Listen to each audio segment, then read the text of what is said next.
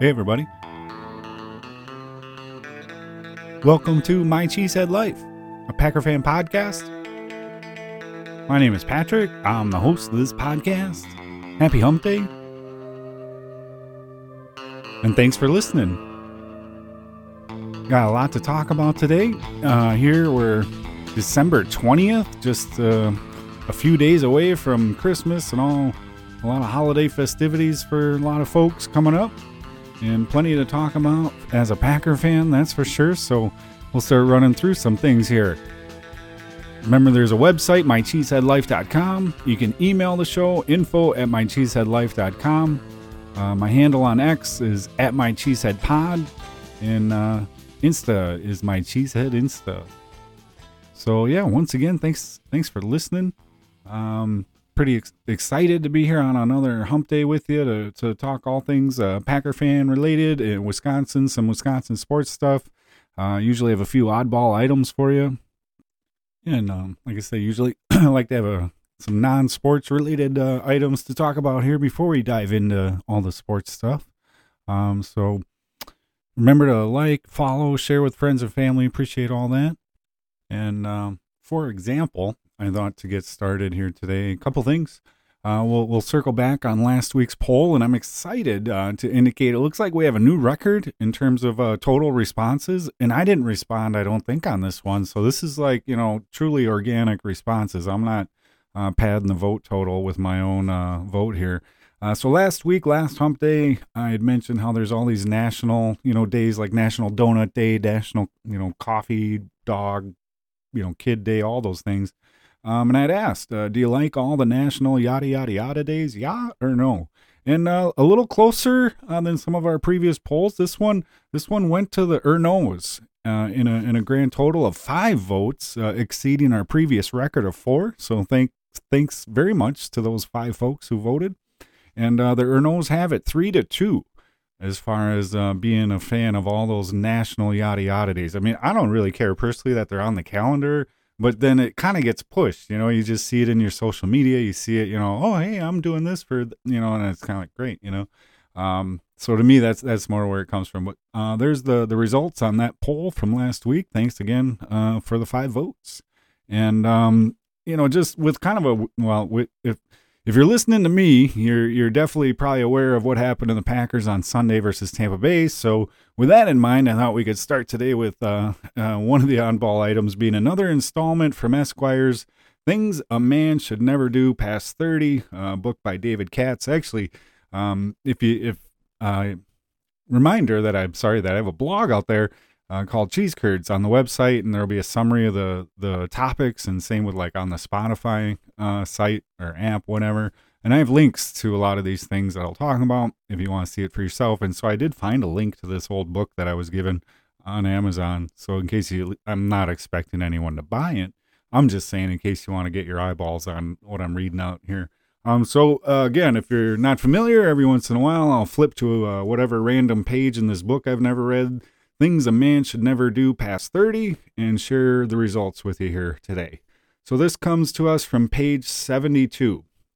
There's 4 items on here. The first one is tie a bandana around his wrist. That I would agree with. Probably fair to stop doing that. I don't know if that was like an 80s thing. I'm not sure if people have done that for a while.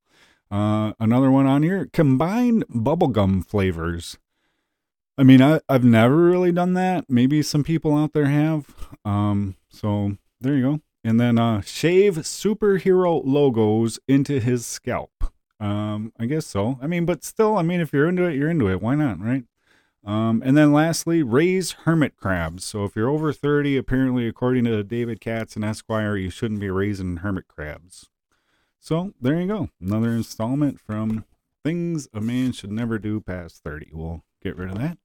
And one other item I wanted to throw out there real quick, just as a heads up, in case you don't last the whole duration here, I do want to mention, excited on Saturday, I'm expected to have our friends Philippe and Eric joining me again. We had gotten it on the calendar to do another session on the 23rd, Saturday. We'll try to get an upload going for you, assuming there's no disruptions to that plan. And not a ton of sports talk probably. We were talking. It might be kind of fun to talk a little bit of like holiday traditions. If you hadn't caught the last installment, Philippe is in France. He's officially European, born and raised, and then Eric has lived overseas, but he's originally from Minnesota, lives in I think Arizona now. So guys I've known for give or take 20 years, and fun to talk to. And they're going to join me again on Saturday, and we're going to talk some holiday traditions and maybe some differences that they've experienced or where they live.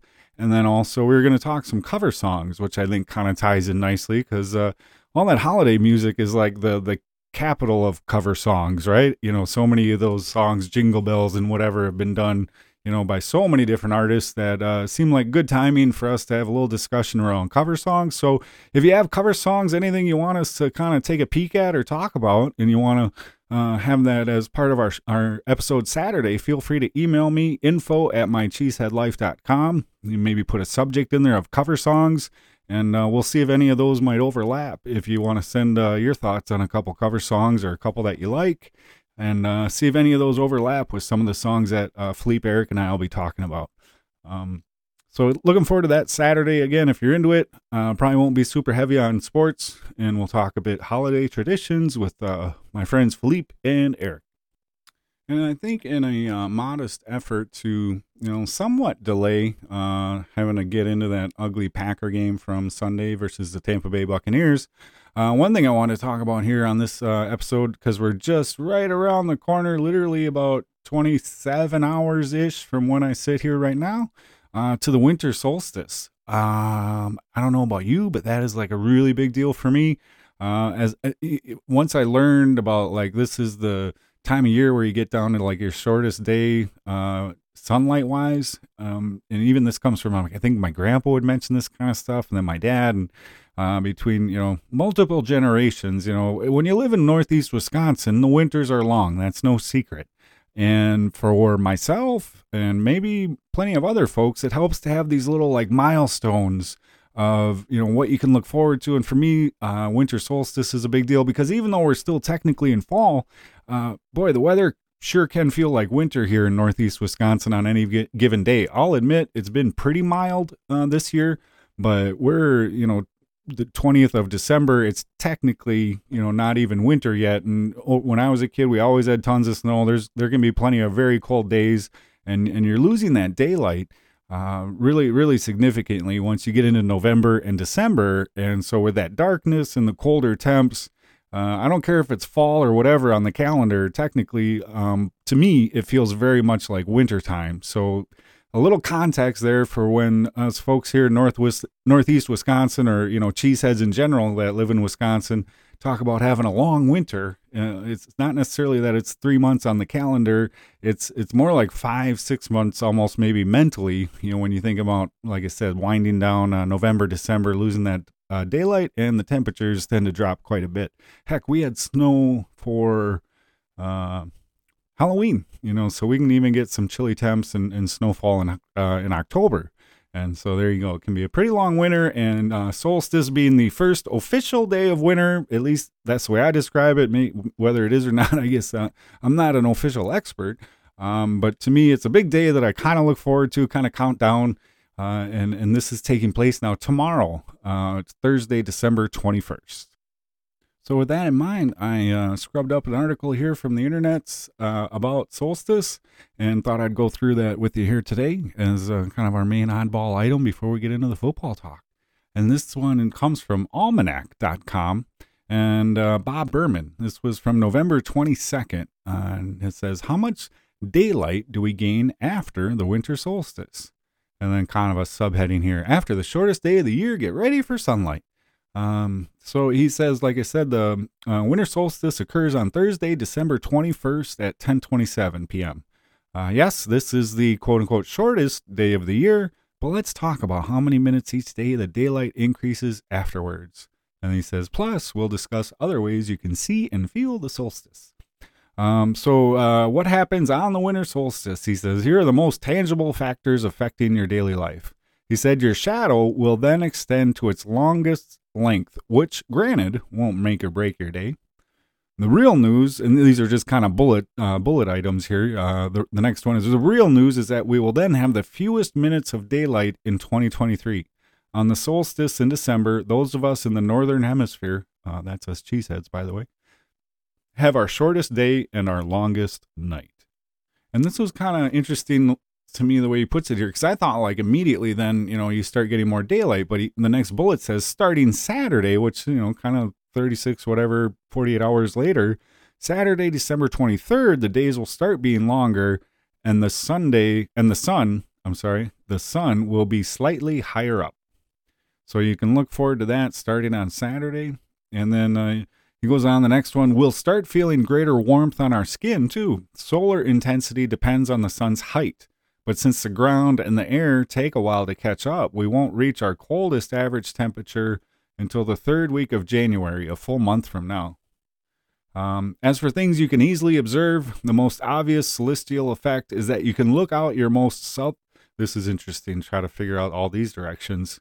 The most obvious celestial effect is that you can look out your most southwest facing window on Thursday and again Friday and see the sun set at its leftmost position of the year. If you're an early riser and see the sun come up at around 7:15 a.m., that will happen at its rightmost possible spot in the east-southeast.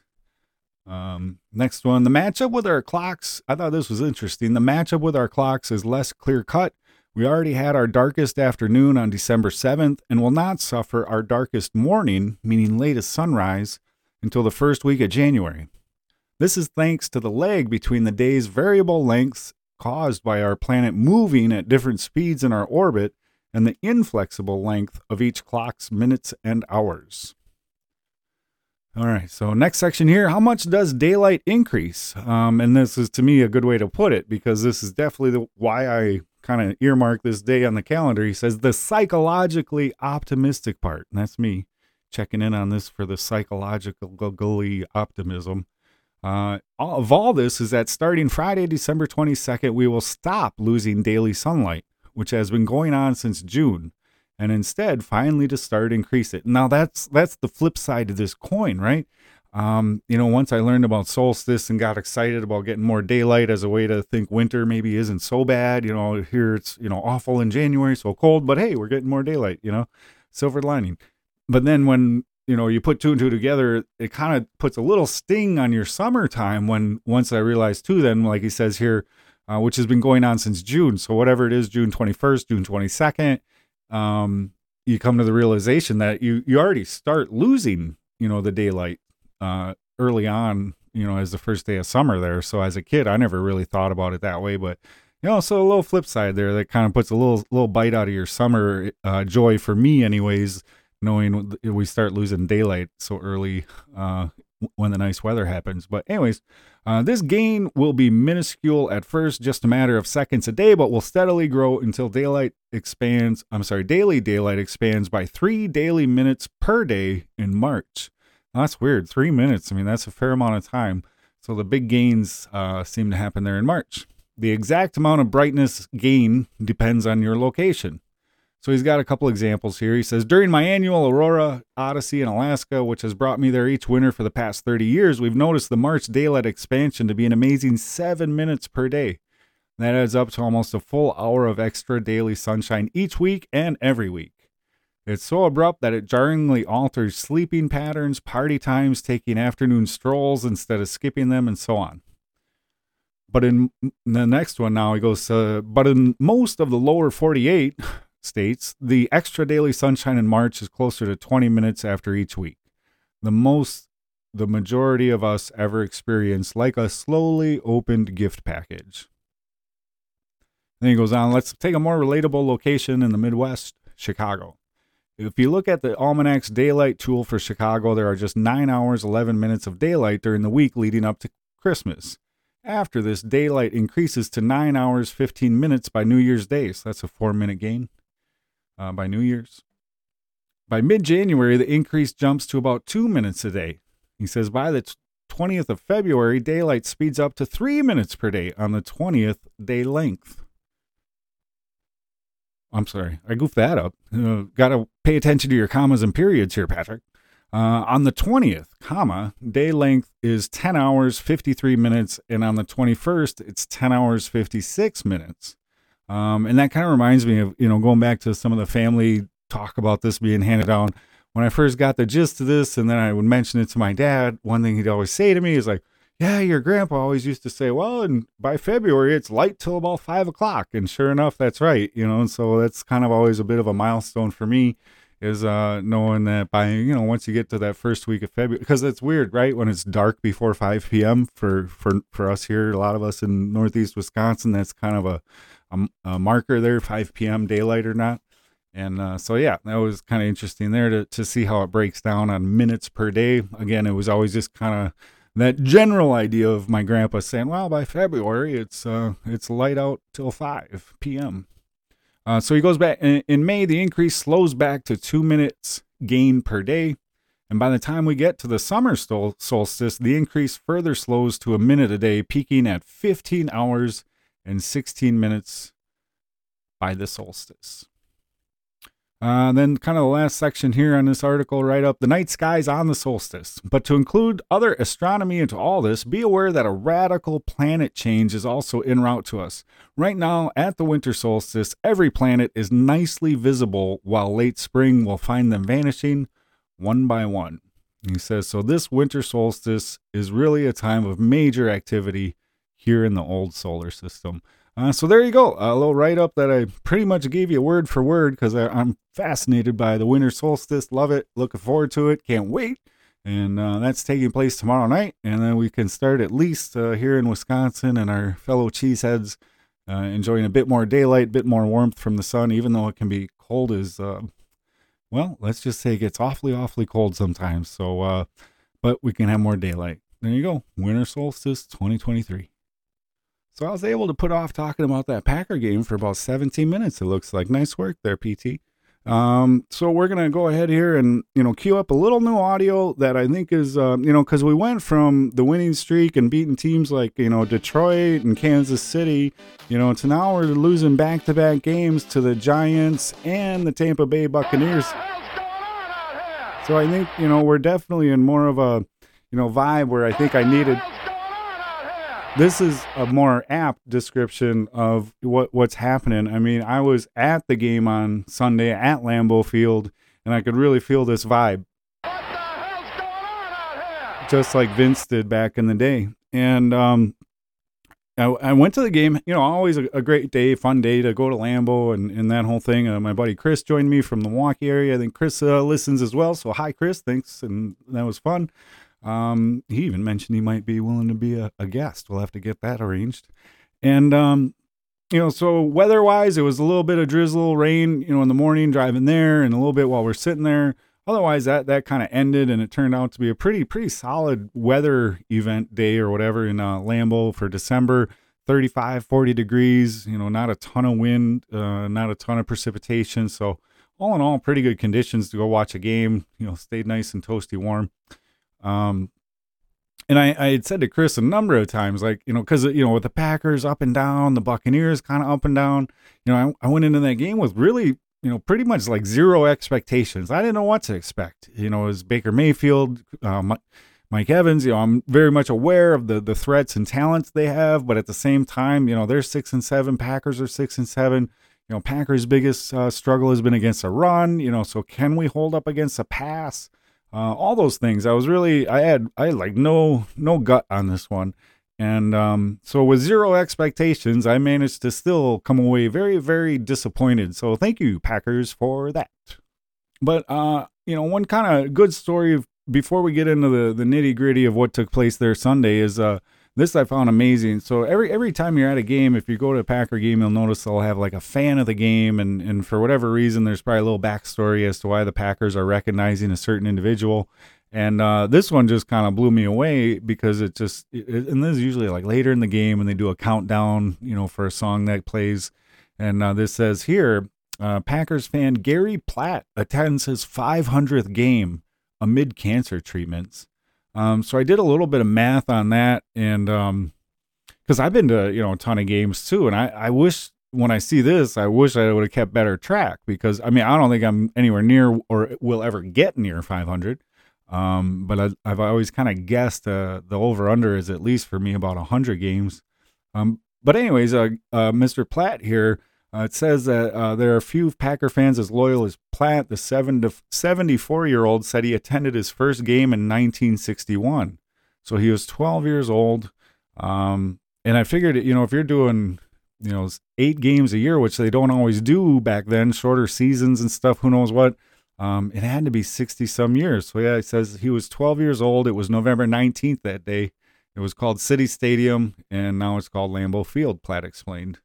So yeah, it said he's pretty much been to just about every game.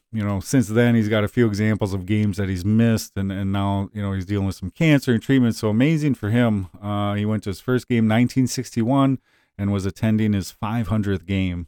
So there you go. There's a little write up there if you're looking for some good news, feel good stories coming out of Lambeau Field besides what the Packers did.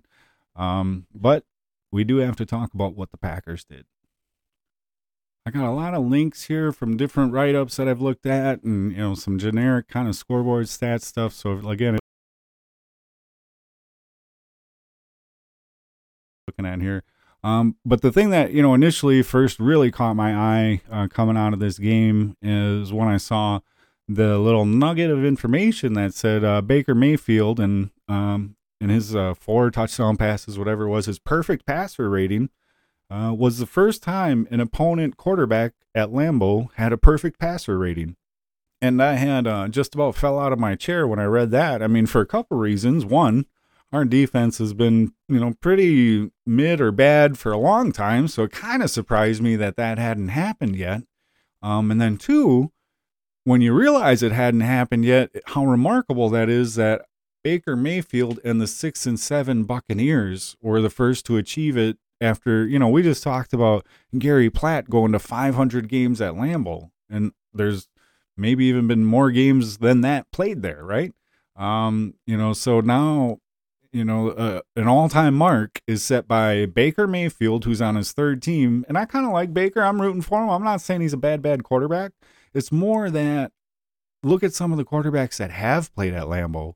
And I've seen plenty of them firsthand, the John Elways, I think Steve Young, Joe Montana's, there's I'm sure a long list of high or Hall of Fame high performing quarterbacks that have managed to play at least one game at Lambeau Field, and none of them had a perfect passer rating, no matter how good, bad, or whatever the Packers were. You think about the bad, years of the 70s and 80s, I guess, I don't know. I would imagine they're including all those years when they talk about a record like this. So yeah, Baker Mayfield and the Buccaneers, the first time ever an opponent quarterback, if you hadn't seen that yet, had a perfect passer rating at Lambeau Field. So congratulations on that, Packers. And I guess you kind of set a nice mark there. And by the way, eventually I'll try to get a couple pictures up. It was weird. I got an email after the game from the team saying, "Did you go to the Lambeau? Find your picture there." Because so yeah, if you're misbehaving at Lambeau, I would say heads up. Apparently they have cameras on everyone, because I got a link that allowed you to kind of scan around the whole stadium like, Google Street View. And sure enough, I could zoom in on myself and Chris sitting there at Lambeau. So just a word to the wise, a little PSA Patrick Service announcement. If you're sitting at Lambeau and causing some mischief, they'll be able to zoom in on you on camera as well. So yeah, like I said, got a lot of links. Just been kind of accumulating these links, hoarding them like a squirrel burying nuts for winter.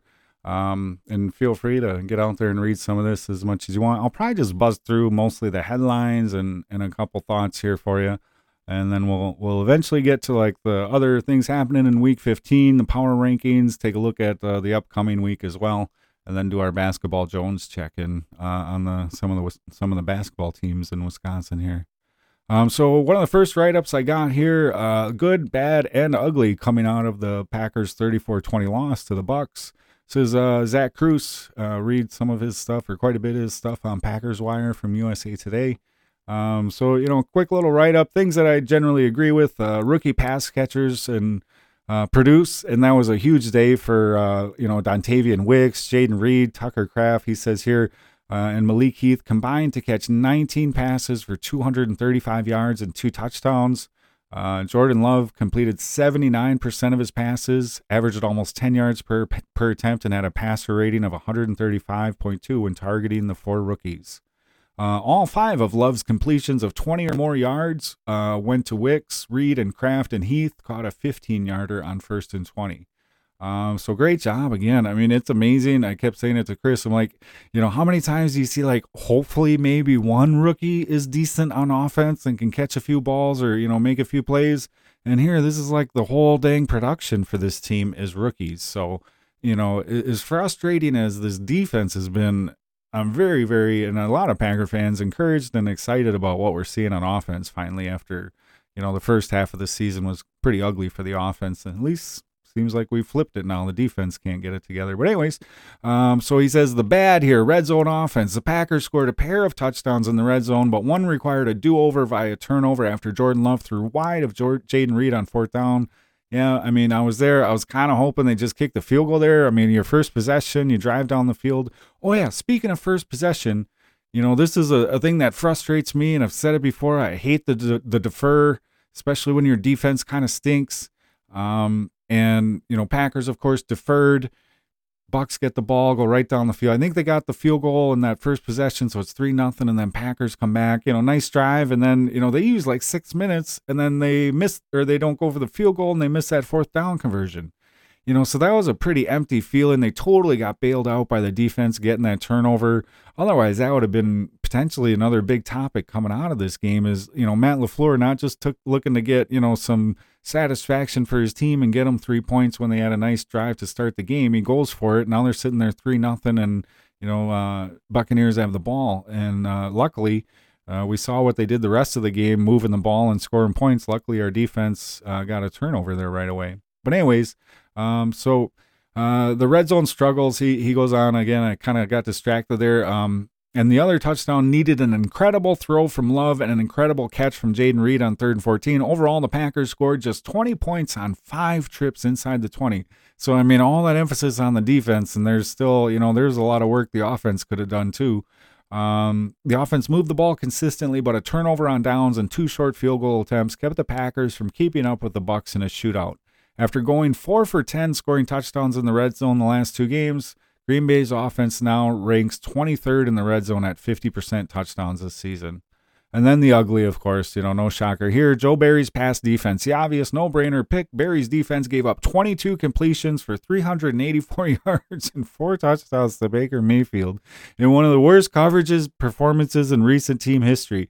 I mean, I'll tell you guys, when I was sitting there watching it, and I kept saying this, Chris probably won't go to a game with me again because I kept repeating things, but I'm like, there's nobody on these receivers. Like, and then the stats came out to support this just from the eyeball test. I think I saw somewhere they said, all the rankings, whatever they do, analysis said there was only 2 official contested catches in that game for the Buccaneers. And that's what I mean. You just sit there and watch in the stadium and you're just like, every time you see that ball get thrown, okay, there's no one within a yard or 2 of the receiver.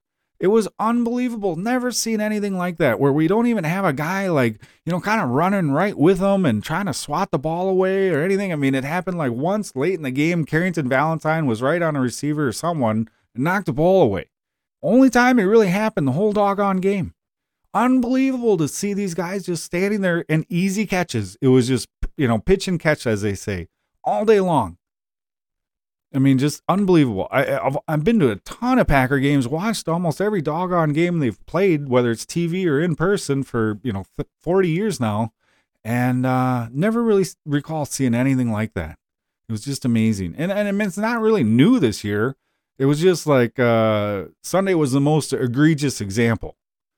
We've seen this a lot this year where there's just not a lot of contest. I mean, the interceptions, we'll get to some stats, but I mean, that backs it up. I think the Packers only have like 6 interceptions all year. It's because none of these guys are anywhere near the receivers. So whether that's coaching, scheme, or idiot players, I don't know. That's not for me to answer, but I can just tell you it's not right. Certainly doesn't pass the eyeball test. And then, so anyways, he says, Baker Mayfield in one of the worst coverage performances in recent team history. If the defensive front didn't disrupt the play, the Packers' back seven got torched. It was consistently easy for Mayfield, who averaged, listen to this, 13.6 yards per attempt. So, like, anytime they called a passing play, they averaged almost 14 yards a play or attempt. And then 17.4 yards per completion. And then, like I was saying, and I was telling to Chris, I mean, Zach says it here. Many of the completions were uncontested to wide open receivers in soft spots and zone coverage. Terrified to play man coverage and terrified to get beat over the top, Barry let Mayfield slice and dice his way to a truly historic performance. And then this is where I think I might have first picked up that comment where the perfect passer rating for the first time. So Zach, I mean, this was a few days ago. He says this should, quote unquote, be the end of the line for Barry. But we know by now that LaFleur has announced he's sticking with Barry for the rest of the season. So at 6-8, there's still just not enough reason to try something different. Most historic passing performance at Lambeau ever, with all these, high draft picks and whatever guys in his third year. I mean, all the veterans really are on the defense. So supposed to kind of carry your team with a young offense. And, we're gonna continue to hitch our wagon to Joe Barry leading this unit. And then they had some next-gen stats in this article. Baker Mayfield completed 20 of 24 passes against zone coverage for 361 yards and 3 touchdowns. Mayfield threw a touchdown pass to all 4 levels of the field for the third time in his career, the most by any QB since 2016. So he had a short, medium, long, and deep touchdowns. So yeah, there's some good analysis there of just how bad the Packers are. And then if that wasn't enough, we got a little, sidebar or, extra helping of some crap for you. I stumbled on this article as well, where it says, the Packers are, essentially over the last few years, and again, not really a big shock here, leading the league almost in giving up 200 yards rushing, per game, or in a game, I should say. So just a little tidbit for you here, the top few teams, and I forget what he says here. Do the Packers give up 200 yards rushing more than any other teams? Kind of that, like, it always looks really bad, but is it really bad? So this is from Paul Noonan, December 16th. And this is also, this is from Acme Packing Company, a little different source. But he's got, so how's allowed in the Barry era? So I think that's where we're going here since 2001 on this. So we're second. We're second in the league. We're tied for second in most 200-yard rushing allowed. Detroit and the Giants are first with 7 times. And Chicago, Green Bay, Chargers, and New Orleans are all tied with 6. So in the Joe Barry era, we've given up over 200 yards rushing, it looks like, at least 6 times. And then let's, not forget there was also the historic performance in 2022 last year when Jordan Love, I think that was the first time he got, or not the first time, but he got into the game, looked pretty good, touched on Watson. Well, partly because Packers had given up 363 yards rushing. So that's like, I think, tops as far as grand totals in that time stretch. So, that's kind of neat. Good job, Packer defense, for setting those kind of marks. Perfect passer ratings. Oh, and if you didn't see this, Tommy Cutlets, Tommy DeVito from the Giants, we'll get to some of the recap numbers, but he didn't have a very good day against the Saints. So your NFC Offensive Player of the Week, courtesy of Joe Barry and the Packer defense, Tommy DeVito, he went into New Orleans and got sacked like 7 times, didn't have an interception, didn't have a touchdown, had like a 70 QB rating. So he's setting, historic marks against the Packer defense, and then they go down to play the Saints, and like they can't do anything. They only had 6 points. Is the Saints roster that much better than the Packers roster, or is it a scheme thing? I don't know. So yeah, that was kind of fun to see that happen around the league as well. So, just to kind of run this down or, wrap this up a little bit, it's, pretty clear how awful that game was. We'll look at some of the numbers. Not that we really want to, I guess, but just to take a peek here. Trying to think, what was I looking for? Sorry. Yeah, here we go. If you didn't catch this, so they scored on 6 out of 8 possessions, the Buccaneers. The only time they didn't score was the one time we talked about already, the fumble that the Packer defense created. So good job there. And that was when it was an exciting moment in the game, first quarter, before you just kind of kept watching them move it. And then they punted once, but it was like the only time they punted, they even kicked our butt on that, almost, pun intended there. So let's see, their one punt went 65 yards and managed to pin us back inside the 5 or 10, whatever it was. So, there was, and then I think second half, they had like 3 straight touchdown possessions, when the Packers were trying to get into it. Oh, and back to the defer thing. Speaking of second half, one thing I was kind of, thinking about, and I like to mention is when you defer, and your big emphasis on that defer choice is to get the ball in the second half, that first possession. I always like to think, well, you better have something kind of good lined up for you if that's your emphasis. If you're willing to give the other team the ball first, put your defense out there and be at risk of starting the game losing. Like, it's really hard. Like, I don't think the Packers, I don't know how much, if they had much of a lead ever in that game, and that's where I hate the defer. Like, if you're not sure about that defense, what we clearly aren't, take the ball, try to get a lead, play from a lead. That seems like our kind of defense then, right? But what am I? I'm just a basic fan in a basement. What do I know? So yeah, let's take a quick look at that all important opening possession of the second half. That's so crucial that the Packers want it so bad they're going to give Tampa Bay the ball to start the game. So Tampa Bay kicks off. First play, Jordan Love incomplete to the right. Second play, Aaron Jones rushed up the middle for 3 yards. Tampa calls a timeout. I think Green Bay tried to hurry up for some reason, and then kind of forced Tampa into timeout. So 3rd and 7 now. Jordan Love incomplete pass intended for Jaden Reed. So yeah, pretty quick 3 and out there. So not really nailing the defer choice. You let them go down the field on the opening possession and score points. And then when you get your chance to have an opening possession of a half, you go 3 and out and take up 39 seconds to do so. So there you go. In case you're not sure, I'm not a fan of deferring when your defense kind of stinks. And so, coming out of that, a couple other quick things here. They hit the over 41. Buccaneers obviously covered as underdogs, the point spread. And, just a couple other items to mention here is what about Aaron Jones? What the heck was with that, right? And I heard some comments from Aaron Jones yesterday, and God, I love that guy. You can tell he's just so diplomatic. He's not going to throw anybody under the bus, but you can also kind of tell he's struggling to answer some of these questions about why weren't you maybe getting more touches later in the game. And, he basically tells, and then I've said this before, when the Packers were kind of in the depths of their losing streak, it feels like a cautious culture. Is Matt LaFleur just cautious everywhere? Injury prevention, keeping guys on the sidelines, pitch counts for everybody, and when they're coming off injuries, compared to back in the day, I think it was McCarthy who said, "Well, if you're suited up, I assume you can play." It doesn't have to be rocket science. Either you're a go or you're a no. So just all those things, right? As much as the defense stinks, just the overall management of this thing right now. They're talking about Jair Alexander. Why isn't he playing? And then now they're saying, yeah, they miscalculated the length of his injury when the press is finally starting to say okay, it's been 6 games. You could have put him on IR and it's freed up a roster spot, but you've been playing shorthanded this whole time.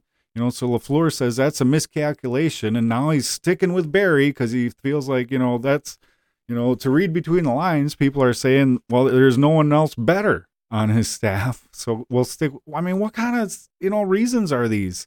You got to make a change sometimes, right? The next game isn't always promised, I guess, is what I'm kind of stumbling to say. Over all these years, you've always heard guys every game's precious. These opportunities don't come around, but LaFleur and this staff and this approach seem to, make it sound like, well, we'll get them next year. We'll get them next week. We'll get them next year. There just doesn't seem to be that urgency, that it's a win now league, right? NFL, not for long. And I don't know, Matt LaFleur has been given a lot of latitude because of those, first couple 13-win seasons, and that's fair. That for good reason, he had tremendous success. But it sure doesn't seem like this program is ascending after 4 or 5 years when he should really be in his prime. Granted, the new quarterback and some of that turnover, of course, Aaron Rodgers, salary cap, there's room for all those things to be considered. But it just, again, I say it a million times, it's just kind of that eyeball test. Now you got Devondre Campbell saying he's not going to play through injuries. And a lot of people are like, well, that's because the fans have been ripping on him so much and he's posting on X now. I'm like, is it? Is it because of the fans? I don't know that players would make public statements because of, being ripped on by fans. I think it's, some of the coaching stuff. To me, it sounds like the way I read that was when they go watch film, they blame the players, for missing these assignments or not, why, or Devondre Campbell not being good enough to cover Chris Godwin. I mean, I sat there watching that whole doggone thing. If he's within 5 yards, that's one thing. I mean, it's just so hard to even get it out. It's so frustrating because you'd see Devondre Campbell and or Preston Smith lined up over a Pro Bowl type wide receiver, Chris Godwin. And then you could just sit there in the stands and be like, okay, Godwin's going to get open, to the tune of 10 receptions, 155 yards for Chris Godwin lining up in the slot, and the Packers kept putting linebackers on him. So anyways, to me, that feels like a little bit of a shot at the coaching staff when Devondre Campbell says he's not playing through injuries anymore. You do certain things and then you kind of get blamed. There's an article. I got all this stuff in the links if you want to read it yourself. But yeah, things are going crazy. But on the bright side, again, those young pass catchers, Dontavian Wicks, 6 for 97, Tucker Kraft, 4 for 57, Jaden Reed, 6 for 52, and then we get to like Romeo Doubs. I mean, the offense with all its flaws and some of the things I don't always understand, like Aaron Jones having 9 touches in the first 5 minutes of the game and then finishing with 13 touches, or rushes, I should say. And then only 1 rush for Patrick Taylor. You had Jordan Love 2 times, and then Kenyon Drake with 1. I mean, there's really very little or no attempt to establish a running game after that first possession. So it's not just all defense. I mean, it's a lot of defense problem, of course, and frustration for this Packer fan. But again, is LaFleur the guy? That's kind of leads me to a poll question I'll put out there. This isn't going to be a yawn or no response. We're going to have to be a little trickier here. I was going to say, is it time to fire Joe Barry? I got a feeling we'd have 100% results on that one being a yes. So I wanted to get a little more creative, because to me, if you're not going to fire Joe Barry, then maybe you're saying all your players suck. So, GM Brian Gutekunst, are you okay with that? Would you agree with that? So my poll is going to be like, who's the most to blame right now? Joe Barry, Matt LaFleur, or Brian Gutekunst, however I'm going to try to spell his name. We don't even care right now. Honestly, I don't mind the players. I think there's talent there. That's my 2 cents. I think guys like Quay Walker, Rashawn Gary, Kenny Clark, I think there's some definite potential there. But it's rush 4, maybe run a stunt, and then it's drop 7, 30 yards deep. There is no scheme. It just looks like, the scheme is whether or not they run a stunt and then they just rotate guys in and out. I don't know. It all looks the same for most of the game. One other bright spot, maybe Anders Carlson, 2 for 2, kicking in December at Lambeau. The offense was, again, pretty solid, even though they had a few opportunities missed. Not going to Jones much. But anyways, I think that, this has been a pretty long ranting type of, if you didn't know, I was a little frustrated with that Buccaneer outcome, that result. A bottom line type of playoffs, where you really need to, bring your A game, and that Packer defense, whether it's the coaching or whoever's to blame, they didn't even show up. Unbelievable.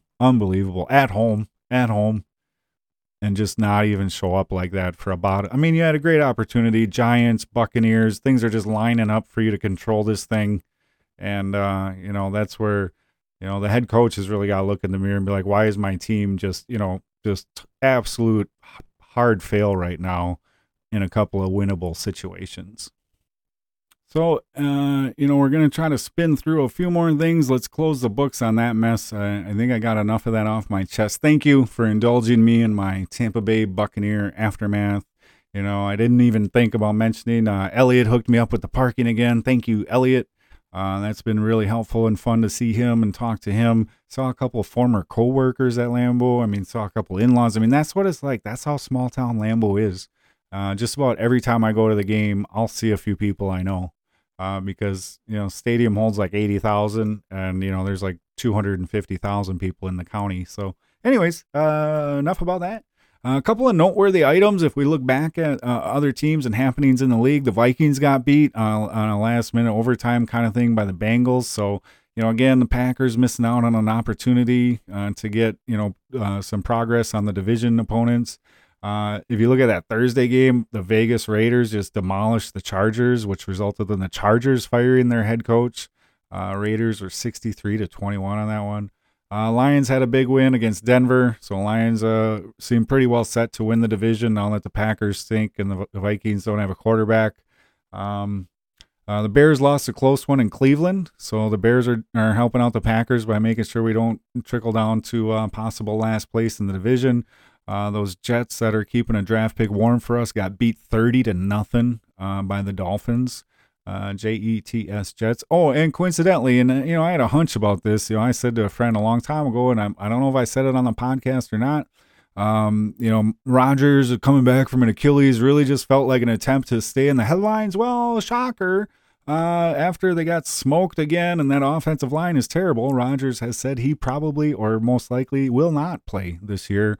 Will not be cleared and all that. So all that week to week, oh my God, look at Rodgers. They're showing like slow motion clips of him, literally throwing a ball, which I believe is your arm, not your Achilles. I get it. You got to stand. But, anyway, so Jets got beat.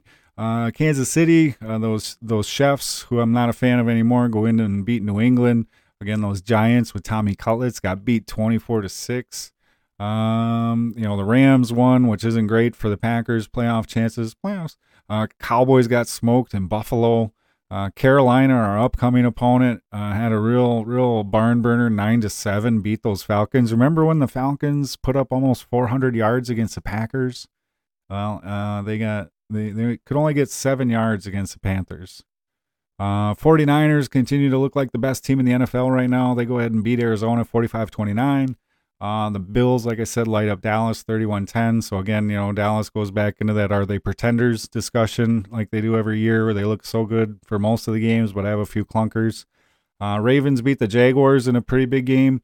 And then Seattle upset the Eagles 20-17. So also not exactly helping the Packers' playoff chances to see Seattle win. So yeah, right now Packers are firmly planted at third place in the division, 6-8. Just a game ahead of the Bears, who are 5-9, and a game behind the Vikings, who are 7-7. If we were to look at the playoffs picture right now, Packers are kind of in that hunt. I think they're like the 11th seed. So, now that's becoming a long list of teams they'd have to leapfrog. Atlanta has a tiebreaker. New Orleans has a better record. Seattle's at 7-7. Philadelphia or Dallas is going to be a lock for that one wild card. So you basically have two spots available for about 6-7 teams right now. And right now, Minnesota and the Rams would be the two wild card teams. So there you go, Packers. Minnesota not having a quarterback for about half their season and rotating quarterbacks is holding it together better than your program there, Coach. And taking a look at our power rankings, gets less exciting every week, I know, so we'll do this one pretty quickly as the Packers, I'm sure, are dropping. So again, Nate Davis, USA Today, is the one we've been checking in on. So he continues to have the 49ers at 1. The Ravens move up from 3 to number 2. Eagles drop from 4 to number 3. The Bills go from 8 to number 4 after that big win over Dallas. And then the Chiefs kind of sitting steady at 5. The Lions have been, right around 7 or 8 the whole time. So the Cowboys drop from 2 to 7. And then he's got the Lions from 7 to 8. The Lions, he says, one more win or Vikings loss. The Lions can make both those things happen in Minnesota on Sunday. Means the NFC North flag will fly in Motown for the first time ever. I don't think they've won the division since it's been the North. They won the Central a few times. Too bad the game's not in prime time where Detroit has won 5 in a row.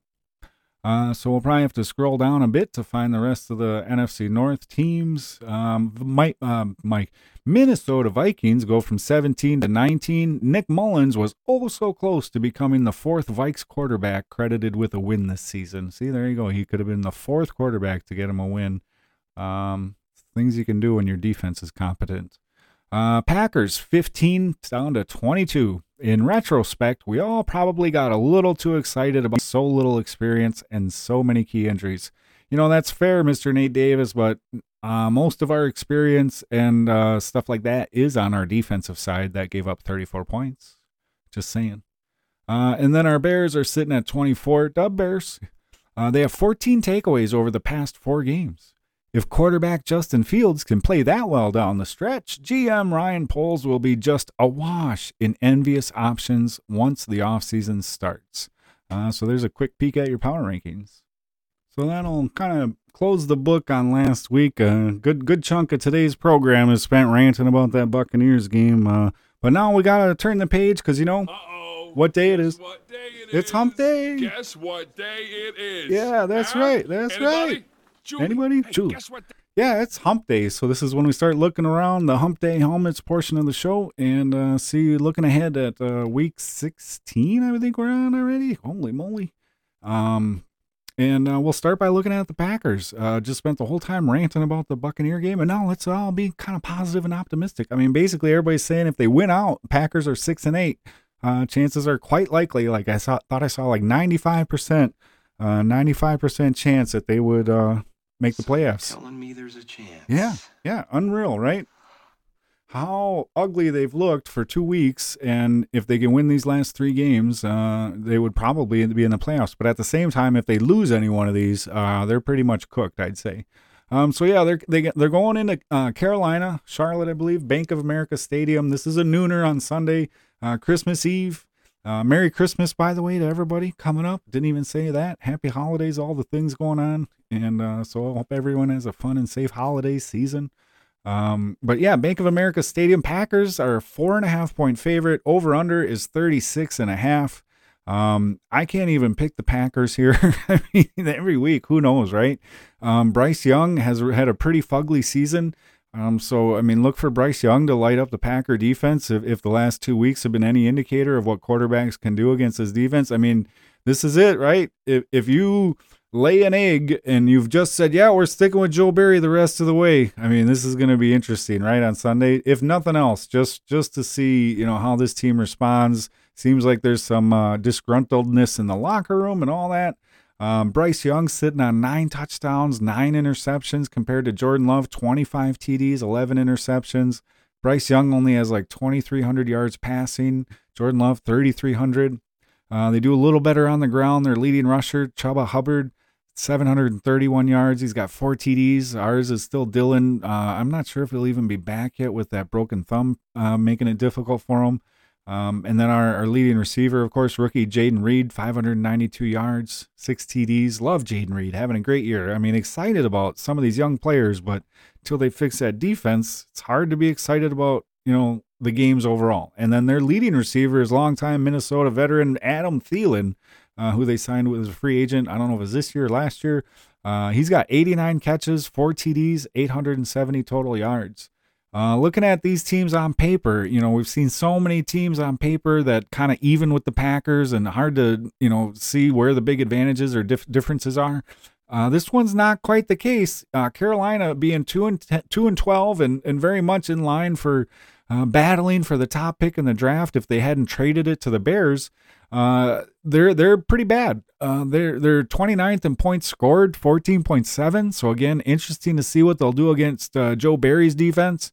Packers are 18th in points scored at 21.4. Points against per game. Now the Packers have dropped a bit. There was always a little bit like, well, at least they're near the top in points against. Well, now you gave up 34. They've dropped to 17th in points against per game at 21.5 for the Packer defense. The Carolina defense is 29th with 25 points per game allowed. Total yards per game on the offense, Packers are 18th ranked with 344.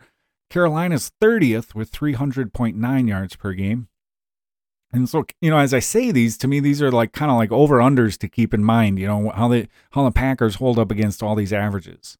Yards against per game, Carolina's defense hanging in there. They're third, 291 yards against, so it could be a little tough to move the ball for the Packer offense. Meanwhile, the Packer defense is 23rd in the league, giving up basically 350 yards per game. Passing yards per game, Packers doing much better, 16th in the league, 241 yards per game. Carolina 29th, they're under 200 yards per game. So there you go. There's an over-under for Bryce Young. Will he go over 200 yards passing? Right now, as a team, they're averaging basically 195 yards passing. Rushing yards against per game, Packers are 30th in the league. Oh, we're getting so close to being last. Keep it up, Joe Barry. FJB, fire Joe Barry. Anyways, 138 yards per game, basically given up by the Packers. Let's call it 139 if we're rounding up. And then Carolina defense is 20th at 118 per game. So they're a little better against the rush than the Packers. And then if we're running the ball, the Packers are worse. They're 103 yards per game on the ground for the offense. Carolina's a little better at 17th with 106 yards per game.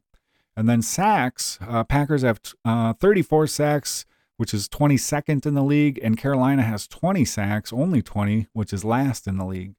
Interceptions, Packers are continuing to drop in the rankings. They're 29th in the league, like I said, only with 6 interceptions. Carolina a little better at 24th with 8 interceptions. And Carolina's last few games, they lost against Dallas. They lost at Tennessee. They lost at Tampa. They lost at New Orleans. And then they got their second win of the season last week or on Sunday there by beating Atlanta 9-7. So there's a quick peek at the Packer game and some of the numbers going into that nooner against Carolina. And a spin through some of the other Week 16 games coming up here on Thursday. You got New Orleans and the Rams, a couple of 7-7 teams. So if you got Amazon, you might want to check that one out if you're interested to see what playoff picture stuff looks like. New Orleans is a 4-point favorite, 46 over under. Then we get into some more Saturday games. You got Cincinnati 8-6, doing okay with a backup quarterback against Pittsburgh, who's 7-7. Just had a big loss against Indy. So playoff implications there, of course, on Saturday the 23rd. That's a 3:30 game. Cincinnati's a 2-point favorite. That'll be on NBC over under 37. And then your last game on Saturday is Buffalo at the Chargers. 8-6 Buffalo going against the Chargers. Will be working with their new coach for interim coach, whatever. Buffalo's a 12-point favorite, over under 44, and that's a 7 p.m. game Saturday. Then getting into the Sunday games, a nooner is Indianapolis at Atlanta. So again, more playoff implications. Indianapolis 8-6. Atlanta's hanging in there at 6-8. Atlanta's a 1-point favorite. I find that interesting. Over under 44.5 nooner on Christmas Eve.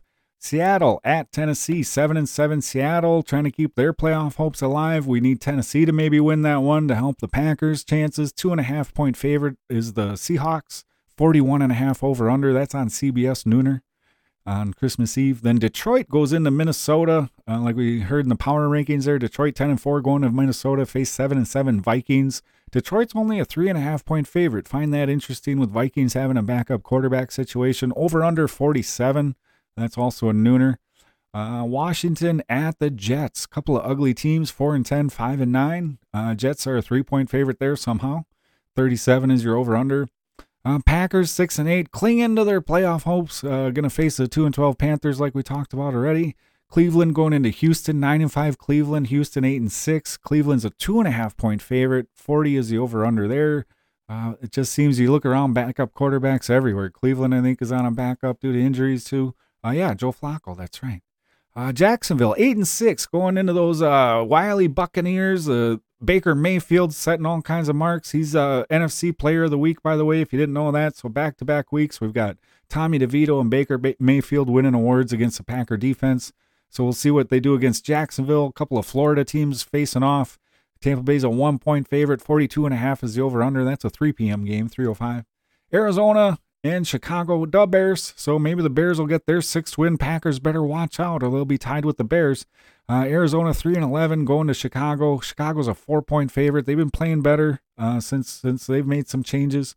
43.5 is the over-under there. That's 3:25. So we might be able to watch that one here locally. Dallas going to Miami. That's a big matchup of 10-4 teams. That's also a 3:25 game on Fox. So maybe we won't see the Bear game. Miami's a 1.5-point favorite. Over-under is 50 on that one. And then New England goes into Denver. 3-11 New England going to 7-7 Denver. So it looks like Denver will keep their playoff hopes alive. Maybe move to 8-8. Denver's 6.5-point favorite. 34.5 is the over-under. That's your Sunday nighter. And then we'll get into a few games on Monday because of the holiday there. Christmas Day games. You've got Vegas going to Kansas City. 6-8 Raiders, 9-5 Chiefs. Chiefs are a 10-point favorite. 41.5 is the over-under. That's a nooner on Monday.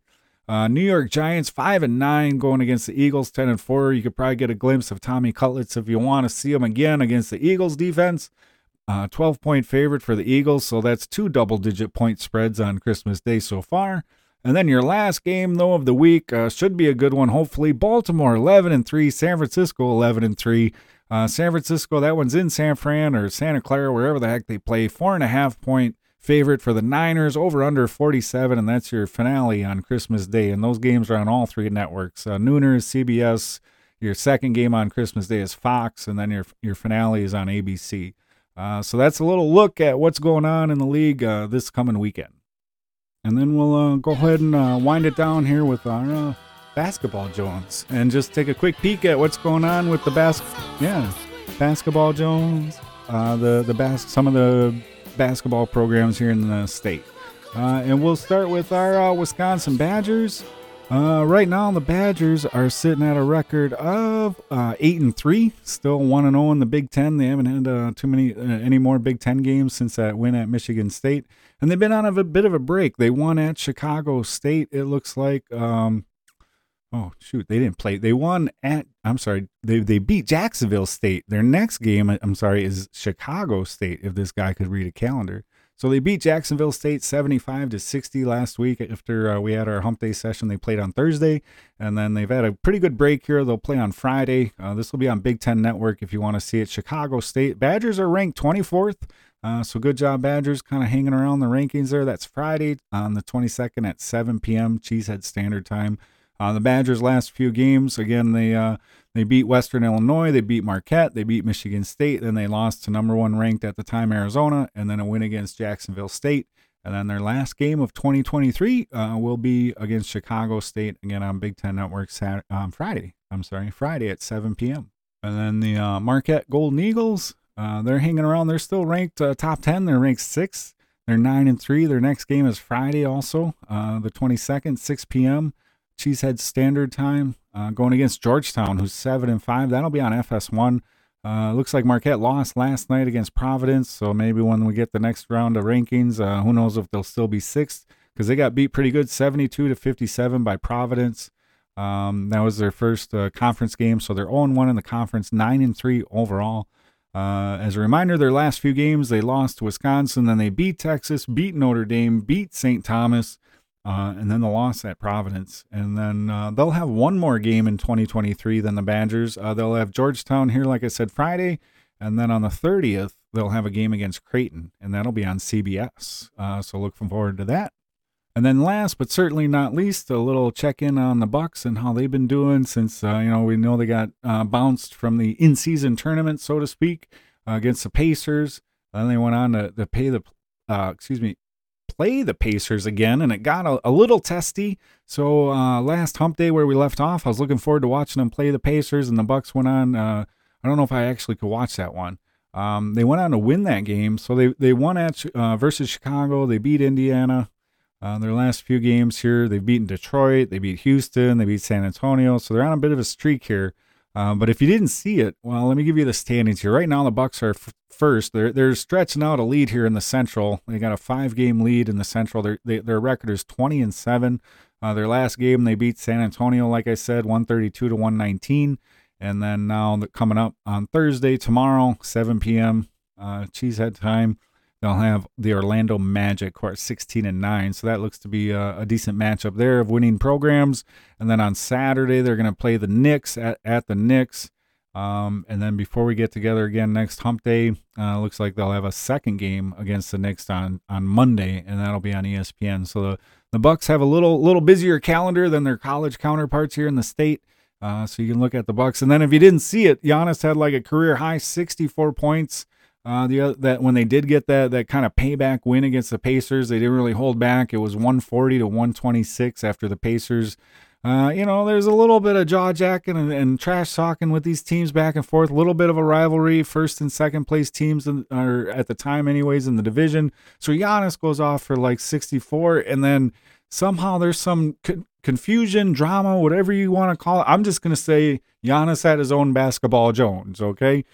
Because he, if you didn't see it, he was supposed to get the game ball because of his career highest scoring, and when they went to track it down, like Indiana equipment guy had taken it to their locker room or something, and their kind of, wise guy BS story was because their rookie scored his first points, like, well, and then there was, I don't know, a long story long. I'll have a link for you in the summary there if you're interested to see what happened. Giannis went chasing down the Pacers locker room, hallway or whatever. So it was a bit of a dramatic thing last Tuesday, I believe it was, or last Wednesday maybe, when they played Indiana, and here we are a week later. So I guess it's kind of like old news. But I wanted to mention, hey, good on Giannis. I guess we could give out one try award here. Giannis never really needs to redeem himself, but that's our try award for today. We'll give one to Giannis for a career high last week. And with that, I want to thank everybody for listening, and I appreciate if you've hung out with me this long with a long rant about that Packers and Buccaneers debacle. Again, reminder, coming up Saturday, we'll have an extra installment here of My Cheesehead Life, a Packer fan podcast, where I'm going to talk to my friends Eric and Philippe. Philippe will be joining us from overseas in France, and we'll talk a bit about our holiday traditions and some differences we might see across the ocean.